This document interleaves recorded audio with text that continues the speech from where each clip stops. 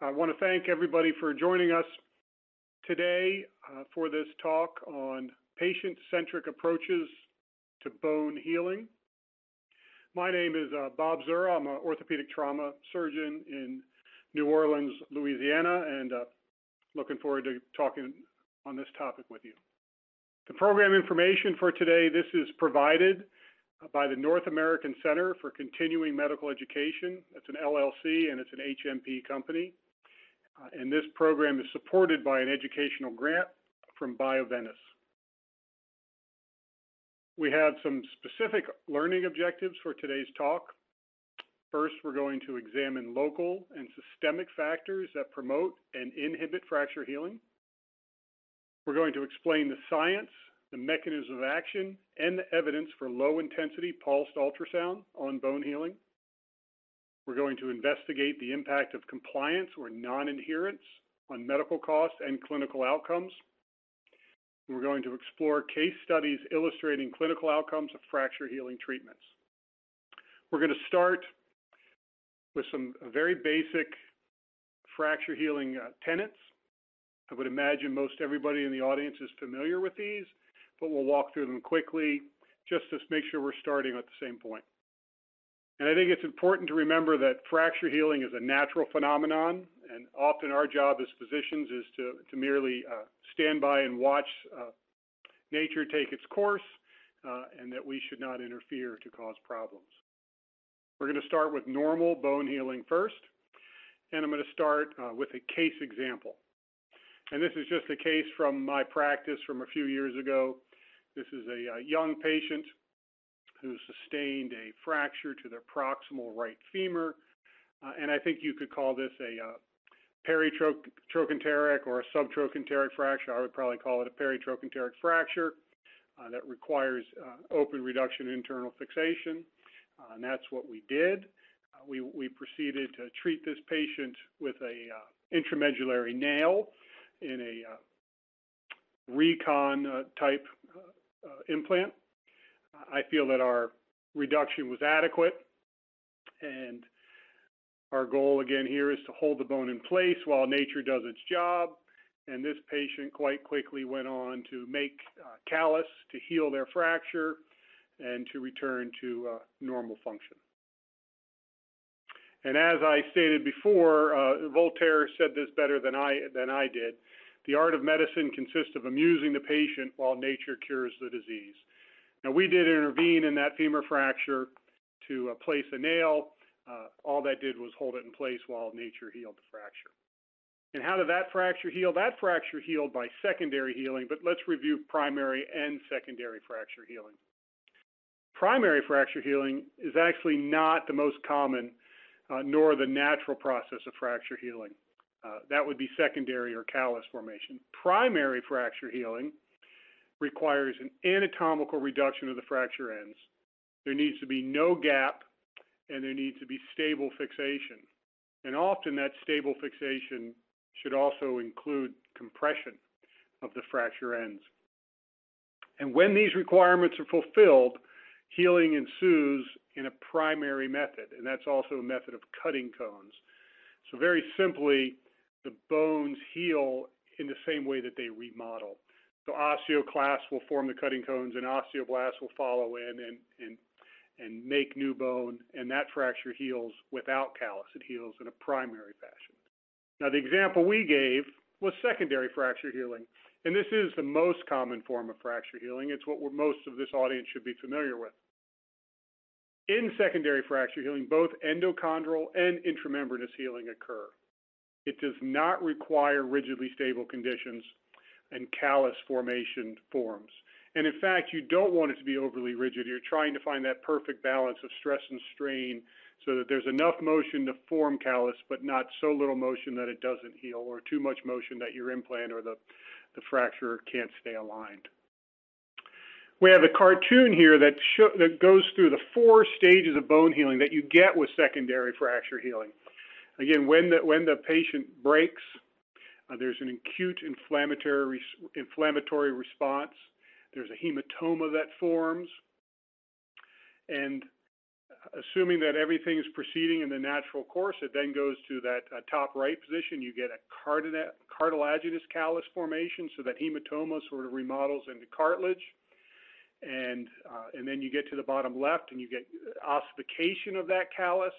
So that callus background all of a sudden starts showing up on X-ray as bony healing, and you get that nice, robust football-shaped callus. And then you go on to bone remodeling in the normal stages of bone healing. And that's where the bone, through Wolff's Law, remodels itself, similar to primary fracture healing, and gets back to a more normal shape. That cartilaginous callus formation truly is a key feature of secondary fracture healing and fracture healing. You end up getting endochondral formation between the fracture ends. This brings some stability to the fracture. And then it will ossify secondarily. And the generation of this callus is dependent on the recruitment of mesenchymal stem cells. And this will be a bit of a theme throughout the talk. And as we get into deeper into the talk, talking about low intensity pulse ultrasound, some of these same stem cells, some of these same growth factors will come up again. That's why I want to give you the basic science background here in the talk. So again, here is just a bit of alphabet soup. Demonstrating the recruitment of mesenchymal stem cells, and then the factors that come along with them. And some of those you're familiar with, like platelet-derived growth factor, TGF, which is transforming growth factor, IGF was insulin-like growth factor, and then BMPs, which is bone morphogenic proteins. I think that you're familiar with that. But again, so these cells come in, they're pluripotent, and hopefully in this setting, they become cartilage and bone to allow for fracture healing. Critical to any of these processes to occur normally is that we have blood supply and revascularization. So again, you need that initial hematoma, you need a perfused fracture, and then some of these stem cells and some of these factors will recruit new vascular ingrowth, which brings further ability to bring in more growth factors and remodeling of the fracture. So you need factors that bring in new blood vessels as well. That endochondral cartilage, that cartilage callus, then needs to become bone to achieve bony union and to achieve callus formation. And that primary soft callus, that cartilage callus, is resorbed and replaced by a hard bony cartilage. A cascade of factors initiate the resorptions of this primary callus. So again, very similar to the response to fracture, bringing in stem cells and growth factors. We need that for the continuation of secondary bone healing to go from cartilage to bone. I've heard it pronounced WNT, but the WNT family of molecules helps to regulate the osteoblastic bone formation. And again, you want those factors to be present, and you need blood vessels to get them there. And this is all a balance. This remodeling of bone requires that balance in the cutting cones where the osteoclasts are resorbing bone and the new bone is being deposited by the osteoblast. Very similar to when the cartilage is going away, but as you remodel, you need osteoclastic and osteoblastic driven by these factors again. So that was just a nice brief history of normal bone healing, again, focusing on secondary healing and callus formation, and some mention of the factors and the cascade of events that has to happen for that to happen normally. As orthopedic surgeons and as practitioners who take care of people with broken bones, we also know that sometimes it doesn't go as well as we would like, and we end up with abnormal bone healing. And we're going to spend most of the day talking about abnormal bone healing and non-unions and options there. So when doesn't it go right? I'm going to give you a case. This happens to be from a colleague of mine, Dr. Mehta, who's a world-class orthopedic surgeon in Pennsylvania. I didn't choose his case because I don't have them that don't go well. It just was a nice case that he'd put together previously for us. And I thought it gave a good example of when it doesn't go well. This was a 31-year-old female, fell and slipped on ice and had an open tibial shaft fracture, something most everybody listening is taking care of. And here are the initial x-rays. Again, clearly not a terrible soft tissue injury on the plain films, a short oblique fracture that Dr. Mehta did an irrigation debridement and an early internal fixation with anatomic reduction with an intramedullary nail. I'll spare some of the paths that get there, but we've all had this happen to us in our career where things don't go quite as planned. And this patient, unfortunately, was likely infected, wasn't healing, required hardware removal. And I think once we start to see a frame like this in place, we know that things are not going down the path we like. The fracture doesn't exhibit callus formation, and in fact shows a little bit of resorption. We've all been here, and we all don't like being here. She has draining from those pin sites. There's no callus. Her soft tissue is poor, and she's infected. So unfortunately, we're going down a path that doesn't appear to be a quick primary or secondary bone healing. Here you can see they've resected the bone ends due to infection, placed an intercalary spacer with antibiotic cement to get stability and a pretty simple frame. Here's just a picture of that clinically, an antibiotic nail with some antibiotic spacer around it, attempting to get to a mascule. You can see your poor soft tissue envelope here as well. And unfortunately, at 14 months after injury, this is where Dr. Mehta and his patient ended up. So fracture did not heal. It did not get secondary bone healing and ended up with a below-knee amputation, unfortunately, in this case. And there could be a great number of factors that contribute to that. And we want to investigate today some of the paths that get us there and some of our treatment options to potentially prevent this type of outcome.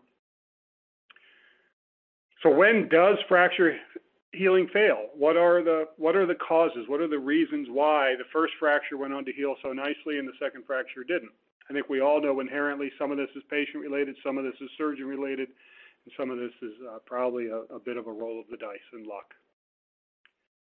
So I'm going to try to define non-union for you, and I think that's a bigger and a more challenging question than perhaps you've considered before.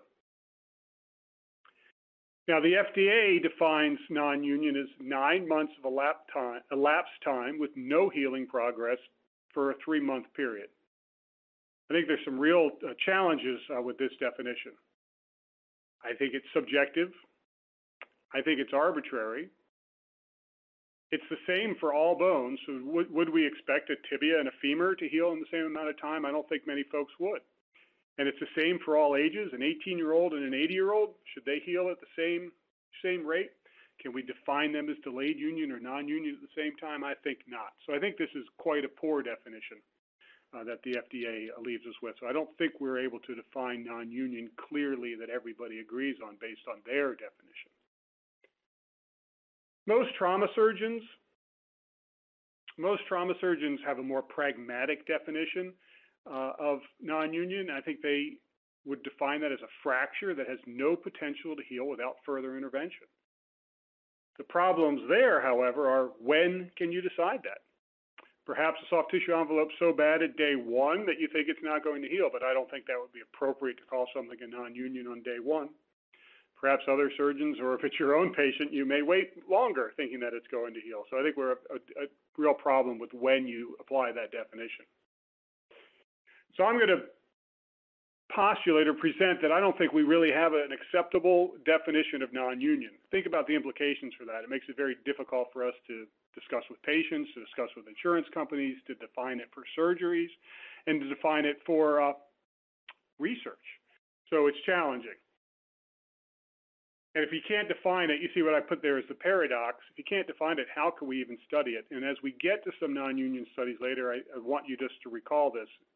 Do we all agree on the definition? And how can we do great non-union research? So if we can't define non-union, can we at least define the incidence or prevalence of non-union? Do we know how often it occurs? And just as in background here, I'm going to use prevalence as we go forward, and I'm not even sure it's totally correct. But it's the way the literature that I'm quoting reports it. But prevalence tells us how widespread a disease is in a population.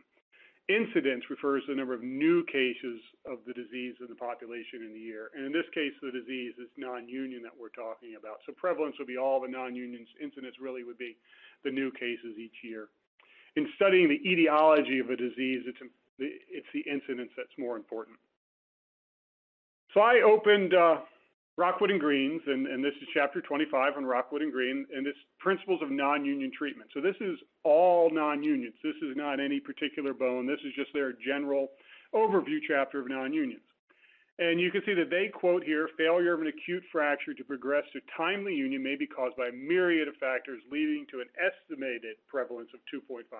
So one of our primary fracture textbooks is saying non-unions happen about 2.5%. So where do they get that number from, and what bones are they talking about? So their reference to that, there's that same quotation at the top from Rockwood and Green, the 7th edition, and their reference is from Milan's paper in Injury in 2007. And Dr. Sen's reference goes back to Dr. Pfeiffer's paper in JBJS in 2006, so a fairly recent reference.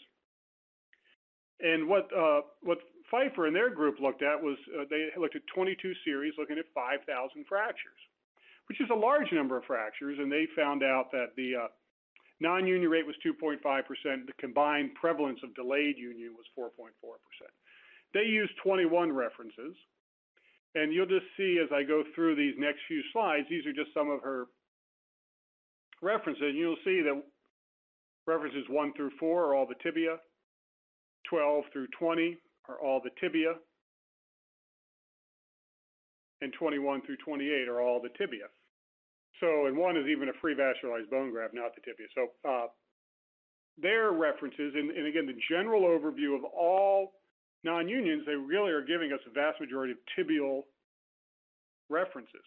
So do we truly understand or know the incidence or prevalence of non-union in all bones? And I would argue that we do not, based on this reference, and we do not based on these papers alone. So unfortunately, I think we're left at a point here where we cannot define non-union universally.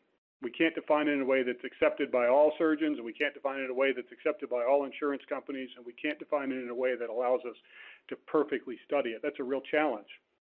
And we don't even know the prevalence of non-union for all bones. So I think that's why a lot of us tend to use anecdotal and experience-based information on predicting non-union or advising patients. But clearly we know what causes non-unions, right? I think as surgeons we're all quite confident in that, and I want to delve quite a bit deeper into that literature. And unfortunately I'm going to argue again that we don't know it that well. I think there's some factors that we know are associated with poorer healing and thereby higher rate of non-unions. Certainly open fractures, and open fractures are a spectrum. And this picture here is, you know, a 3B or a 3C or perhaps even a near complete amputation. As you get higher energy fractures with more bone devitalization, more severe associated soft tissue injury and bone loss, I think that's fairly well established. That's a high risk factor, a local risk factor for non-union. Unfortunately, in Dr. Mehta's case, we ended up with an infection. Infection is a risk factor for bones to not heal and to go into non-union. These are fairly well established and I think fairly well accepted, so we won't argue those. Now you can also have a closed injury, and this is clearly a photograph of a high Scherney grade. So it's a closed injury still with massive soft tissue injury. Do we know the effect of different Scherney grades? So can we even quote those reliably in the same manner? So soft tissue injury here, but a different type of soft tissue injury. I don't know that we know how this magnitude of injury impacts non-union. And then we get to systemic factors influencing non-union. And I think these biologic factors are perhaps not as well understood as we think. I'm going to walk through a couple, and then I'm going to walk through some literature for us. Smoking and nicotine. I imagine every fracture surgeon at some point in their career has asked their patients to stop smoking or to not use nicotine to increase their chances of healing. Perhaps this works through decreased blood flow and decreased oxygenation to the bone. We talked quite a bit earlier about needing vascularity and increased vascularity. So if you do something that decreases that vascularity, you may increase your risk of non-union. Perhaps biochemically it works by inhibiting alk-phos and collagen production, and you need that collagen production to make your callus and to make your callus bony and hard. Perhaps it inhibits collagen deposition. Diabetes. Patients with diabetes we feel are at high risk for non-union and poorer healing. Perhaps this is because it's peripheral vascular disease, small vessel disease, that you're not getting blood flow to the end unit, which in this case is the bone. Perhaps it's due to peripheral neuropathy and patients not having as much protective sensation. Perhaps they're putting too many forces across their fracture and leading to instability and too much motion at the fracture, and they don't heal. I know NSAIDs have been a great concern for potentially influencing fracture healing. There's been some change in the pendulum recently on this, but I don't know that we know definitively if they're problematic or not. They impact prostaglandin E2 inhibition. There is a correlation between NSAIDs used for more than 4 weeks in non-union, and COX-2 inhibitors may inhibit fracture healing more than other NSAIDs. How does this compare to opioids? How does this compare between the different NSAIDs? I don't know that we know that. In osteoporosis, perhaps this is a biologic risk factor for non-union. You get altered bone metabolism, delayed callus maturation, delayed fracture healing. Just a cartoon there of what the bone matrix looks like between normal bone and osteoporotic bone. But perhaps these are factors that lead to non-union. Maybe that's just a surrogate for age, or maybe it's the other way around. But I think that many of those are factors that we've all been quite comfortable with to some degree or another in our practice, and I want to dive into that a little bit more. But was any of those topics, were they evidence-based? And I think it's not as well based on the evidence as we may realize, and I want to walk through that literature for this audience. This is just a paper we put together for JBJS Reviews looking at biologic risk factors for non-union of bone fracture. And our assumption was that many risk factors for non-union were well supported in the literature, and we talked about those early on. What fracture, the fracture site itself, surgical treatment, the bony displacement, the type of fixation, treatment delay, comminution, inadequate treatment, wound infection, those sort of local factors. However, our systemic review suggests that patient-related or biologic causes may not have been as well understood as we wanted. So I think when I was talking earlier, the open devitalized fracture, pretty well understood in the literature, but the smoking, the NSAIDs, and the other biologic factors may not be as well understood as we thought. And I'll argue that the non-union literature is actually quite poor. So again, from that same paper, we did a systemic review of PubMed, and we chose to go back 20 years. We chose that sort of randomly, but you have to pick at some point where you're going to stop pulling articles. A couple things to note: we found 361 articles looking at non-union. From 94 to 2014, we published this. 154 of the articles demonstrated positive association, so the factor they looked at was causative of non-union. However, 122 demonstrated negative association, so the factor they were looking at was not causative of non-union. We were happy to see that interest in non-union has increased recently, meaning there are more articles, and if you look at that graph, you can see the number of articles per year is going up. So we feel that by looking at that, we found a sweet spot for the number of articles we looked at. And the average number of about 188 patients per study that we looked at in this study. So what did we find? We eliminated bones that were only studied once. I didn't think there was enough literature to know about that particular bone. And 253 of the articles examined the risk for non-union. 45 of those were prospective, and we'll talk about that again. So here is just a list, and it's a very busy slide. I'll give you some time to look at it. But what this is, in the last 20 years, this is the prospective studies addressing non-union in these bones. So if you look at find your favorite bone on the left, and then we can walk across. And let's just pick one here. We'll look at the tibia. I'm a trauma surgeon. I don't like tibia fractures because they don't heal sometimes. So there's 34 studies in the last 20 years looking at non-union in the tibia. Only 5 of those are prospective. Move down to scaphoid. Last 20 years, only 15 papers on scaphoid, but only 2 of those are prospective. So you just have to, evidence-based doesn't mean it has to be prospective, but as we want higher and higher levels of evidence. So I think this is clear from this chart that the amount of prospective studies looking at non-union is actually quite low. And unfortunately, I think that means that our literature is poor for non-union. Now we're going to look at This is an even busier slide for you, and this is the number of studies in which each potential risk factor was evaluated, and again from those years 94 to 2013. And you can again pick your favorite factor on the left. If you just go down two levels to age, you'll see there's 62 studies that looked at age and non-union. 38 of the studies had positive outcomes, meaning that when they looked at age specifically, they thought it was causative of non-union. However, 24 of the studies said that there was not an association, and they were negative outcomes. So 61% of the papers looking at age said there was a positive correlation. However, 40% said there was not. Move down to smoking. So again, these are papers that look specifically at smoking as a risk factor for non-union. You'll see there's 25 studies. 16 have positive correlation. So 16 of the 25 studies that looked at smoking as cause of non-union suggest that it is correlated. However, 9 that looked at smoking did not show a correlation. So unfortunately, this means some of the factors that we believe so strongly are associated with non-union, it's not supported by the literature. Again, that doesn't mean that they are or they are not. It's just the literature doesn't support it, which does make it challenging for us to instruct patients, and it makes it challenging for us to design perfect studies. Again, we could give you this slide, or you can come back to it, but again, you can find your favorite factors as you go down, and we'll walk through a couple of these more closely.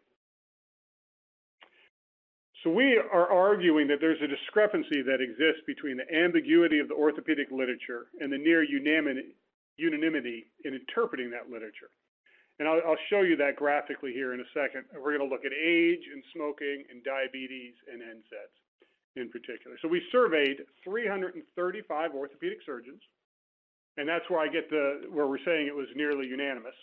And then we're going to look at what the literature says, just to compare what we believe as surgeons to what the literature says. So when you look at age, 82% of the surgeons surveyed felt that age was a risk factor. The literature only supports it 61% of the time. We walked through that in the graph earlier. What we found here is that this was a variable effect by bone. It was a strong risk factor in the clavicle, but weak for the humerus. And age could be a surrogate for other risk factors. And this becomes an issue when we talked about the number of prospective studies. If there's just a few number of good studies on the humerus, do we have good data? Smoking, 98% of orthopedic surgeons that were queried said that it's a risk factor. However, only 64% of the literature suggests that it is a positive correlation. So there's a mismatch between what surgeons believe and what the literature supports. Doesn't mean one's right or wrong, but there just is a mismatch. Again, smoking is confirmed as a risk factor in 64%. We found papers that there was a positive correlation in the clavicle, the scaphoid, the scapula, the humerus, the tibia, and the femur. However, there are also negative studies that suggested no link between smoking and non-union in the tibia and the femur and the humerus. So you can see there's a problem here. In the tibia, there's 3 studies with 314 patients suggest a positive correlation, but 2 studies with 75% that suggest no correlation. And 36% of recent studies failed to demonstrate significant relation between smoking and non-union when you look at it that other way. That's impressive. Diabetes, again, 97% of surgeons felt it was a risk factor. The literature only supports it 71% of the time. NSAIDs, again, 86% of surgeons queried at this time. I think that number could potentially be lower now. It's only supported by 50% of the literature. Other risk factors that we see this issue in the literature: obesity, 75% of the time; alcohol, 80%; and osteoporosis, only 40%. So let's just look at that discrepancy for tibia just a little bit more closely. It's it's a case we showed earlier, and it is a difficult bone to get healed if things aren't going well. And I think if you look on the left, again, you can find those 5. Look at smoking. You'll find 5 studies for tibia. 3 of them were positive, but only 20% of those were prospective studies.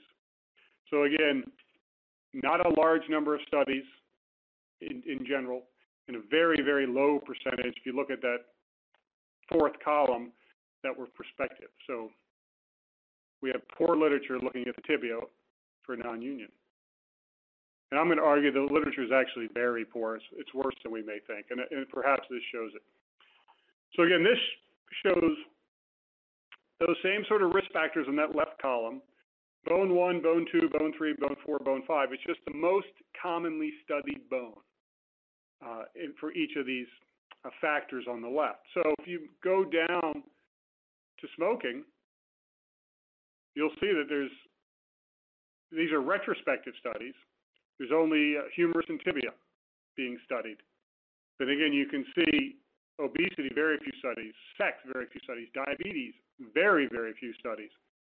And those are retrospective studies. And then we move on to prospective studies. And again, I think you can see, if you just look down below, infection, smoking, obesity, sex, diabetes, alcohol, there's no prospective studies in our literature looking at non-union. So this is a real challenge for us. I think that we can't define non-union. We don't know its true incidence. The literature to guide us is actually extremely poor. We have some evidence, but again, it's very low quality. It's not a high level of evidence. So I think we could do better, and I think we need to do better. They asked, we did publish some on this, and we could present that in another format, but we're going to actually go on to look at some options for treating non-unions, even though it's been so challenging to define them. So how can low-intensity pulse ultrasound help? We're going to discuss the literature, the science, the impact of compliance. We'll look a little bit at costs, and we'll look at cases. And I'd like to look at this as both for the prevention of non-unions and the treatment of non-unions. And if I say LIPUS, again, that refers to low-intensity pulsed ultrasound as a bone healing device. Start with a quick case. This was a 27-year-old woman. She was healthy, and she'd been treated at another hospital in September of 2007. And then she relocated to where I worked, and she came to see me in February of 2008. So she's 5 months out, and locally, all her other fractures are healed, but her one humerus had not. And her local surgeon, who's a world-class surgeon, really is well-known, had planned to revise the humerus. She was pain-free at the time. But again, they were planning another surgery when her husband got a new job and she relocated to where I was working. And here's some x-rays of her at 5 months out. Again, it's her left humerus. You can see that she's been fixed. She was fixed at the index injury. And that is just a magnified view of the fracture. You could be potentially critical that there's some screws near the fracture site. But again, I think expertly done, well-aligned. But you can still see fracture lines quite clearly. Not a lot of callus formation, if much. Maybe some little sclerotic pieces of bone in there, but I don't think it's healed. Now, I'm not arguing this is or is not a non-union, but decide for yourselves if you think this fracture is going to change and go on to heal on its own, if this is the way it looks 5 months out. And I think that's why our local surgeon wanted to operate. And here's the lateral. And again, magnified view on the right, let you see it a little bit better. Again, I think we all would agree that at least 3 of the 4 cortices aren't aligned. I'm not sure we can see that well under the plate there to see that cortice, but I think the medial cortex isn't healed. I don't think the 2 cortices we see here are healed.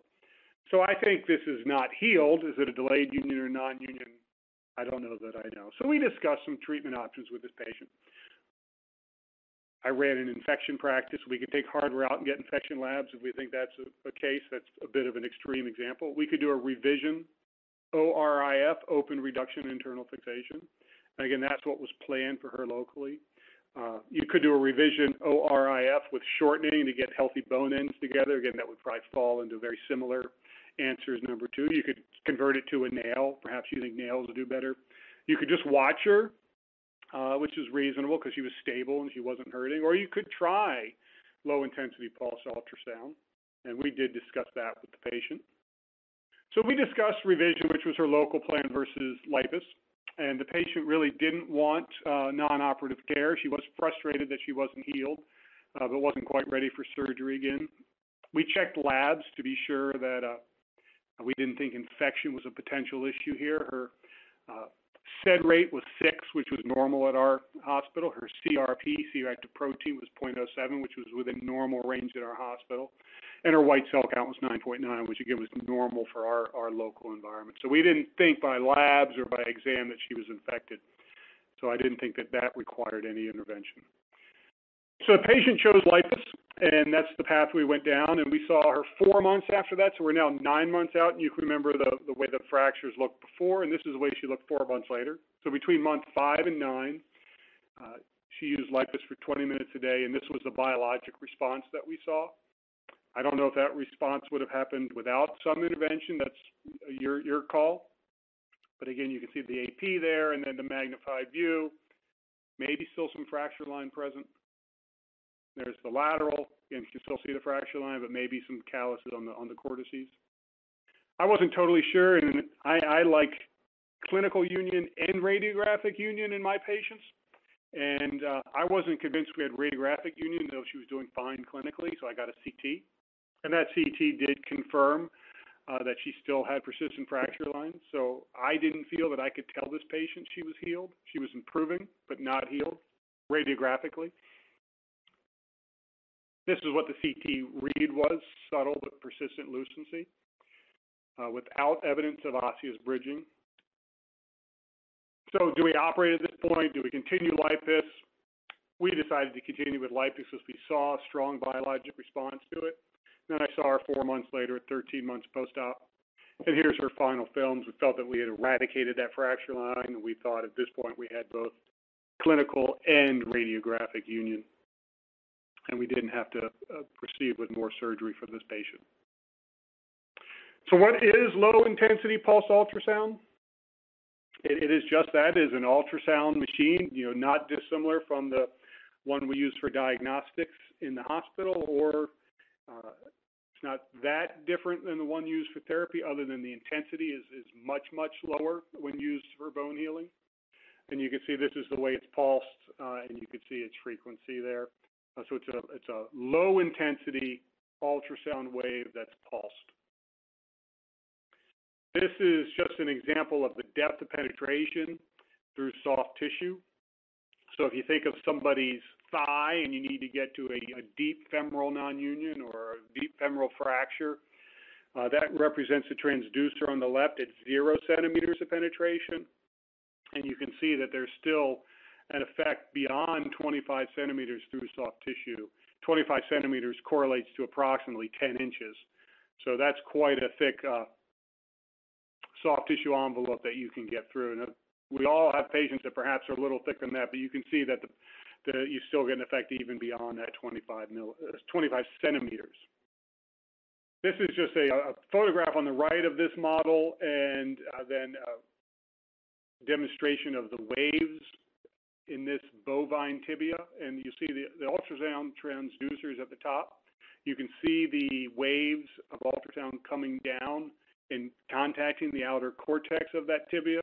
But what you also see is some of the waves penetrate the tibia and enter the medullary canal and would also get to the other side of the bone if this was not a transected tibia.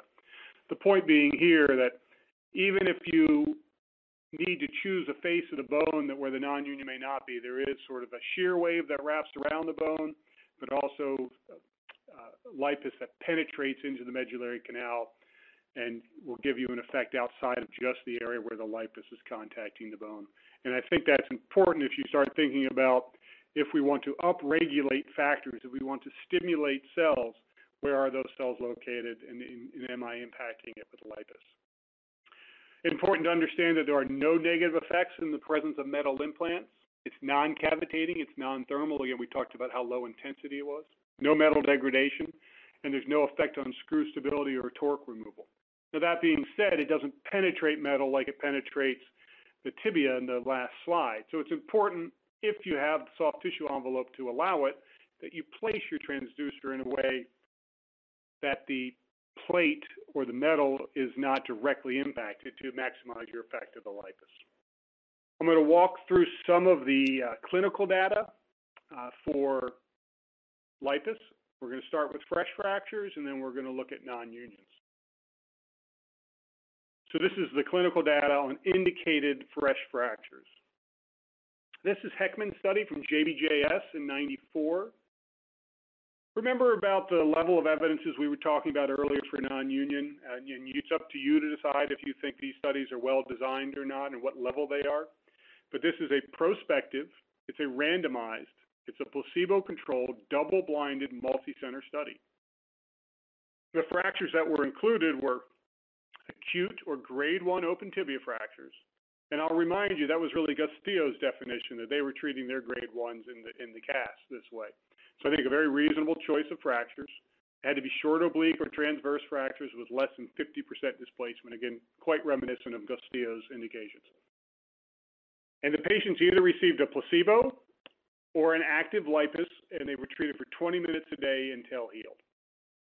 Definition of union was 3 cortices bridged and no pain on weight bearing or palpation. And I think it's important to remember when you look at the number of days here and compare it to our next study, but it's 154 days from the placebo-controlled tibias to heal, and that's what we would expect, probably 5 months or so for a tibia to heal. In the group, the 33 patients that received lipus, you can see they healed at 96 days. That was an acceleration of 38% in these tibia fractures. Now, this is Christensen's study. This is also in JBJS in 1997. This is a prospective, randomized, placebo-controlled, double-blind, multi-center study looking at fresh radius fractures. These are acute distal radius fractures treated conservatively, which I know is not always the way it's done today. And again, there's a placebo group and a treatment group, and the treatment group received 20 minutes of lipus per day until 3 cortices were bridged. And again, I am pleased to see the same amount of acceleration. You see 38% acceleration again, but the days are different, right? The distal radius heals quicker. They heal in about 98 days with placebo-controlled, healed at 60 days. So that's a month difference. Think about the impact on patients with that. It was 2 months or 3 months earlier in the tibia. There's the tibia again. You've saved 60 days or so, so you saved 2 months there and a month with the distal radius in the groups that received lipus. Look at some non-union clinical data now, focusing on lipus. And again, we've made it clear and beaten the point home that it's very difficult to define non-union, very difficult to study non-union. So let's look at these studies and keep that in mind. Because of that difficulty in defining them and the rarity of them, if the chapter was right that it's 2.5% of the time, our study suggested it was 4.9% of the time, but again, it varies by bone. There's not all of us have a lot of non-unions. So this is Mayor's study. It's a prospective case series looking at 36 non-unions and 64 delayed unions, again, defined by the surgeons.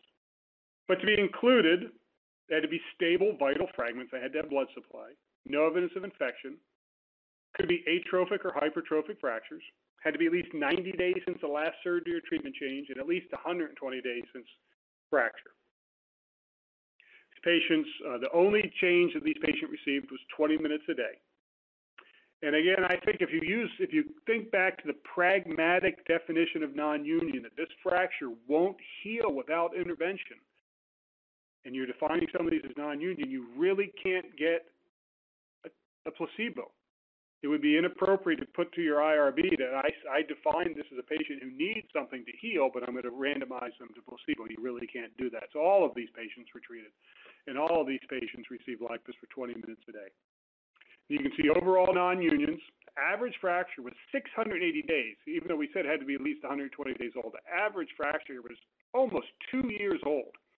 86% of those non-unions went on to heal with the addition of lipus. Of the atrophics, 83% went on to heal. That was 84 fractures. And the hypertrophics, 100% went on to heal. Similar study here to the first. This is Nolte's study from Journal of Trauma in 2001. It's a prospective case series of 29 non-unions, 5 atrophic, 12 hypertrophic, 12 oligotrophic. Mean fracture age was 1.2 years. Mean time after the last surgery was 1 year. An average of 1.4 failed surgeries. And the only change of treatment was lipus for 20 minutes a day. And here you can see overall, again, 86% heal rate overall in all of these 29 non-unions. Of the smokers, 82% went on to heal, and those who never smoked, 100% went on to heal. Gebauer's study, prospective case series of 67 non-unions, inclusion had to be stable, no infection, at least 8 months old, at least 4 months since the last intervention, at least 3 months without radiographic healing. Their mean fracture age was 39 months of 3 years old. They had a mean of 2 failed surgeries. Only treatment change was LIPUS for 20 minutes a day, and again, you see 85% of those fractures went on to heal. So we're getting pretty similar results between these studies, 86, 86, 85. 89% of Gebauer's patients use the device, and I think that's an important point, that if your patients are not compliant with whatever treatment intervention you choose, it's going to be challenging for them to benefit from it.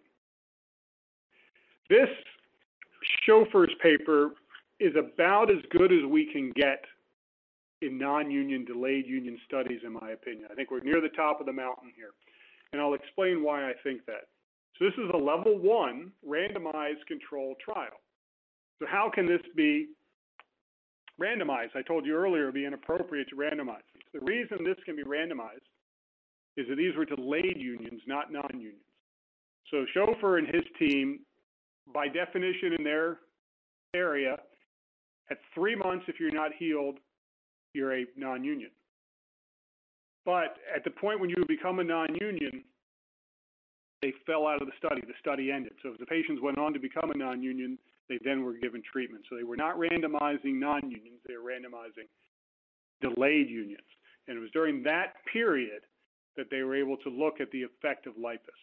So that 101 patients with delayed union after tibia fracture, so that's after I said 3 months, so that's after 4 months.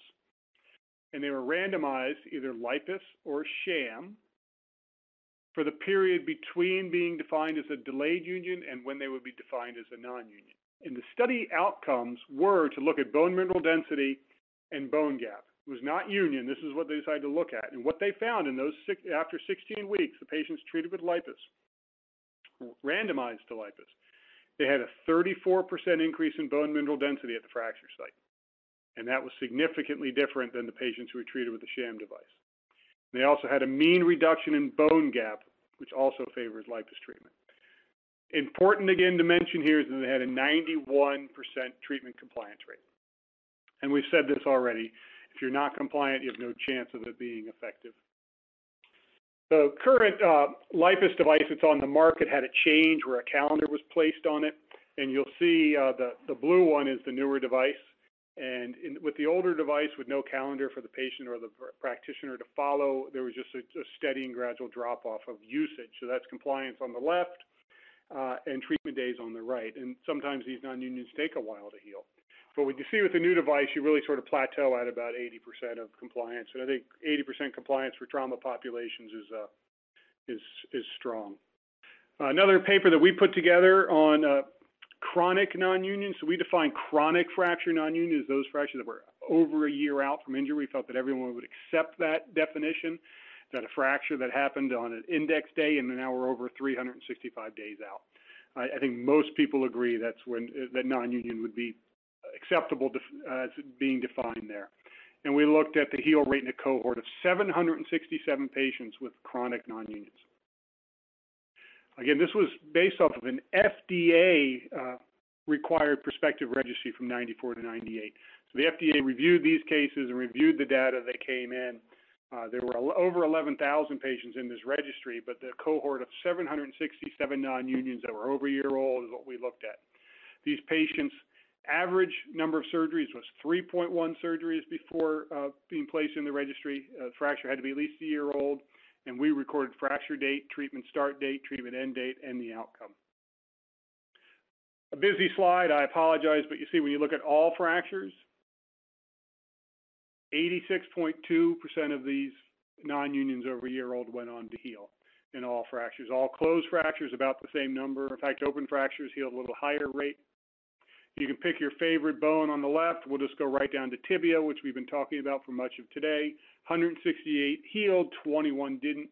So 88.9% of the tibia fractures that were over a year old went on to heal with the just the addition of LIPUS.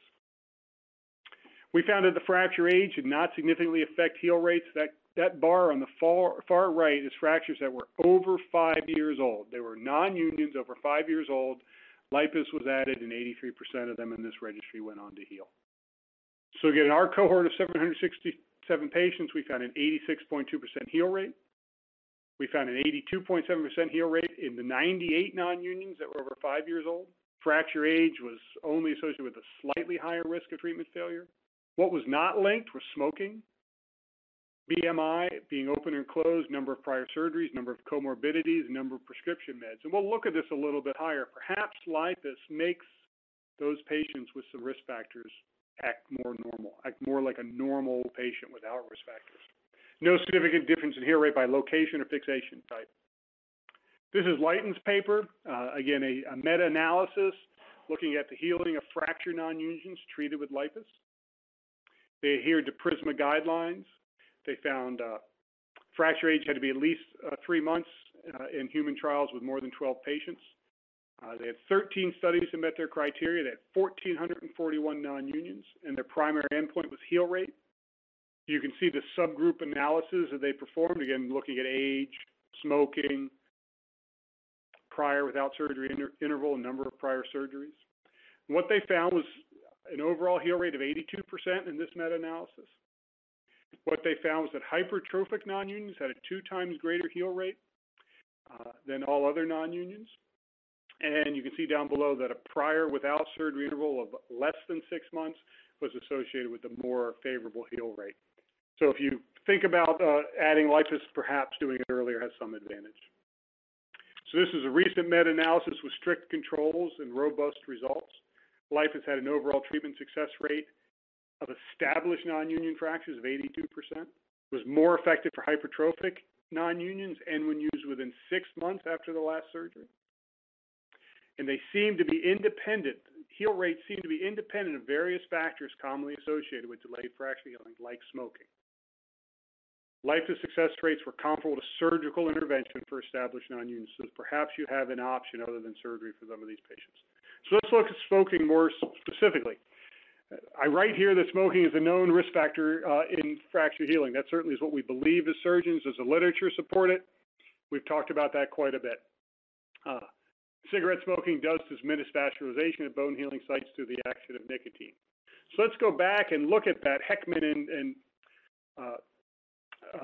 those studies when we look just at the smoking. This is Cook's study.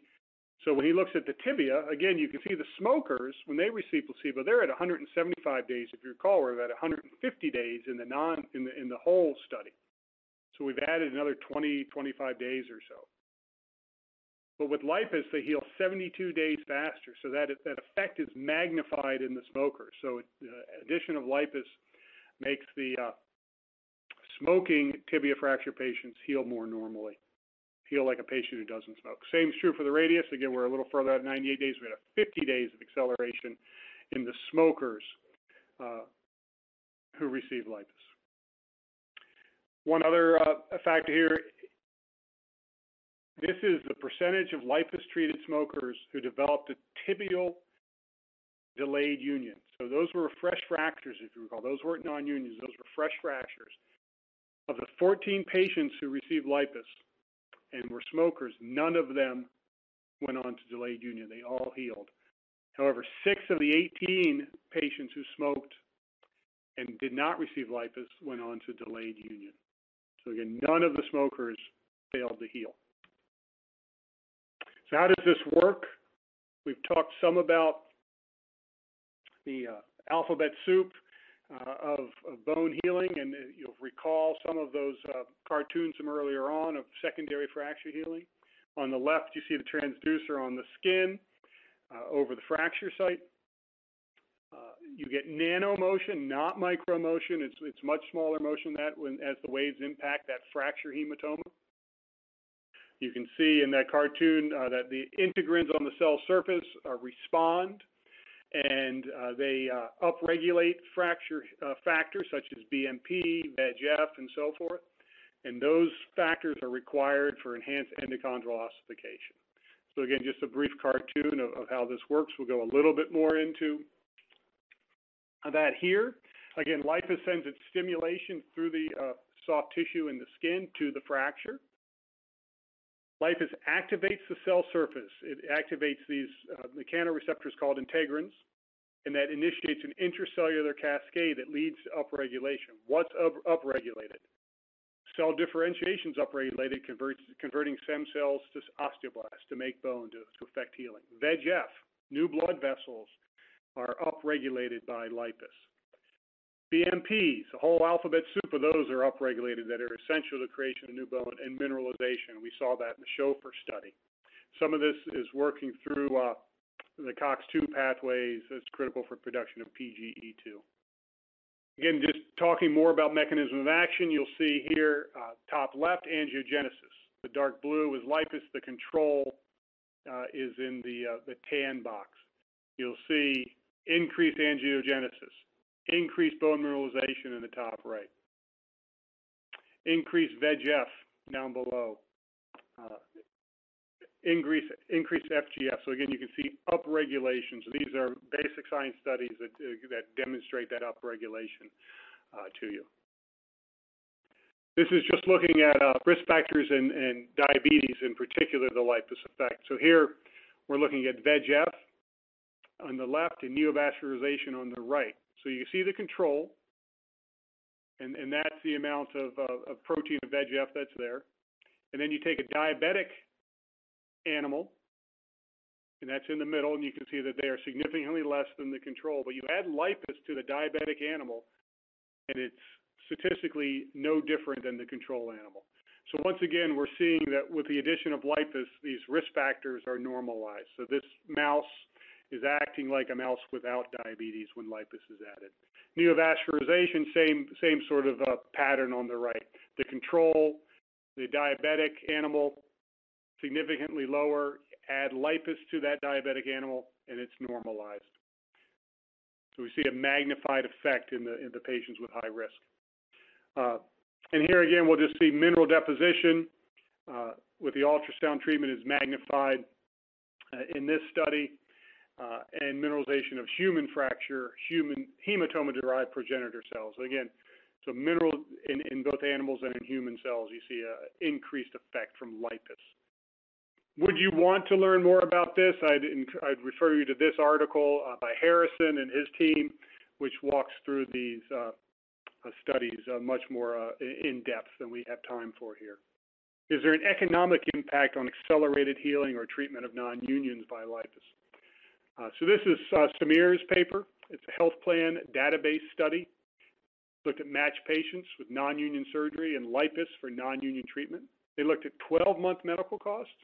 They found 1,100 matched patients were identified. In the surgery-only patients, the medical costs were $6,289 higher than the lipase-only patients. So again, they looked at patients treated with and without lipase for the same injuries, and it costs more if they were treated without lipase. A lot of it has to do with the acceleration of healing. Now, the NICE group is a group that advises the National Institute for Health and Clinical Excellence in what was the UK. I don't know what we're supposed to call it post-Brexit, but for their health plan, their national health plan, NICE gives them guidance. I'm not calling it lipase here. This is actually the brand name Exogen, but that is because the NICE guidelines actually had specific guidance for Exogen. And their guidance for Exogen for the use on non-union fractures, their recommendation is that the case for adopting Exogen in UK National Health ultrasound bone healing system to treat long bone fractures with non-union, they define it as 9 months, is supported by the clinical evidence, and it shows high rates of fracture healing. So their recommendation is to adopt Exogen as the treatment for non-unions. They said that there was a cost savings from their information, and here it says Exogen ultrasound bone healing system to treat long bone fractures with non-unions was an estimated cost savings of £2,407, which would be more in dollars at the time this was published. And this is compared with the current management and by avoiding surgery. They also had recommendations for delayed union, that they thought there was some radiologic evidence for improved healing when the Exogen ultrasound bone healing system is used for long bone fractures with delayed healing defined as 3 months. I'm going to walk through one last case for the group, and then we'll hopefully finish up on time for you. This is a 69-year-old male, came to see me 7 months after his ankle fracture. He'd been treated in a boot, still had pain, been treated in a cast, still had pain. His local doctor had advised him to have surgery, but he came to see me. He was surgery adverse. This is a magnified view of the x-ray I got, and I wasn't sure if this was a radiographic non-union or not. This patient was clinically not healed. He was painful, but I thought perhaps there were some bridging cells there, some callus. I was not sure. I got a CT scan, and these are some selected images from that CT scan. I think it shows a couple things. One, clear fracture line, met my definition of non-union, but what worried me if I had to proceed with surgery is that there was endosteal sclerosis. Particularly if you look on that proximal segment of fibula at the fracture site, there's sclerotic bone there. So if I was going to proceed with surgery, I felt like I would have to remove that sclerotic bone, perhaps put bone graft in, perhaps get the fracture stabilized. And that would be a challenge to get in there to remove that bone. Patient, again, was surgery adverse. We discussed LIPUS as an option for the patient, and that's the path he chose. He came back and saw me 3 months later. So this is the change between 7 and 10 months. Again, that's a magnified view of the new x-ray now. I had planned on getting a CT scan for him because even when he first came to see me, I couldn't tell if he was healed or not. So we scheduled for a CT before he saw me, and what you'll see here is that CT scan. Again, what you see here is eradication of that fracture line, resolution of that endosteal sclerosis. That sclerosis has somehow been removed by activated osteoclast, and then the fracture, the non-union, has been bridged by osteoblast. So he went on to heal and was clinically asymptomatic when we saw him at that 10-month mark. So thank you very much for your attention. I hope it was worthwhile. I hope it was somewhat informative. You will be redirected back to your landing page, and you can complete a post-test and evaluation, and then you can download and print your certificate. And again, thank you for your attention, and have a great day.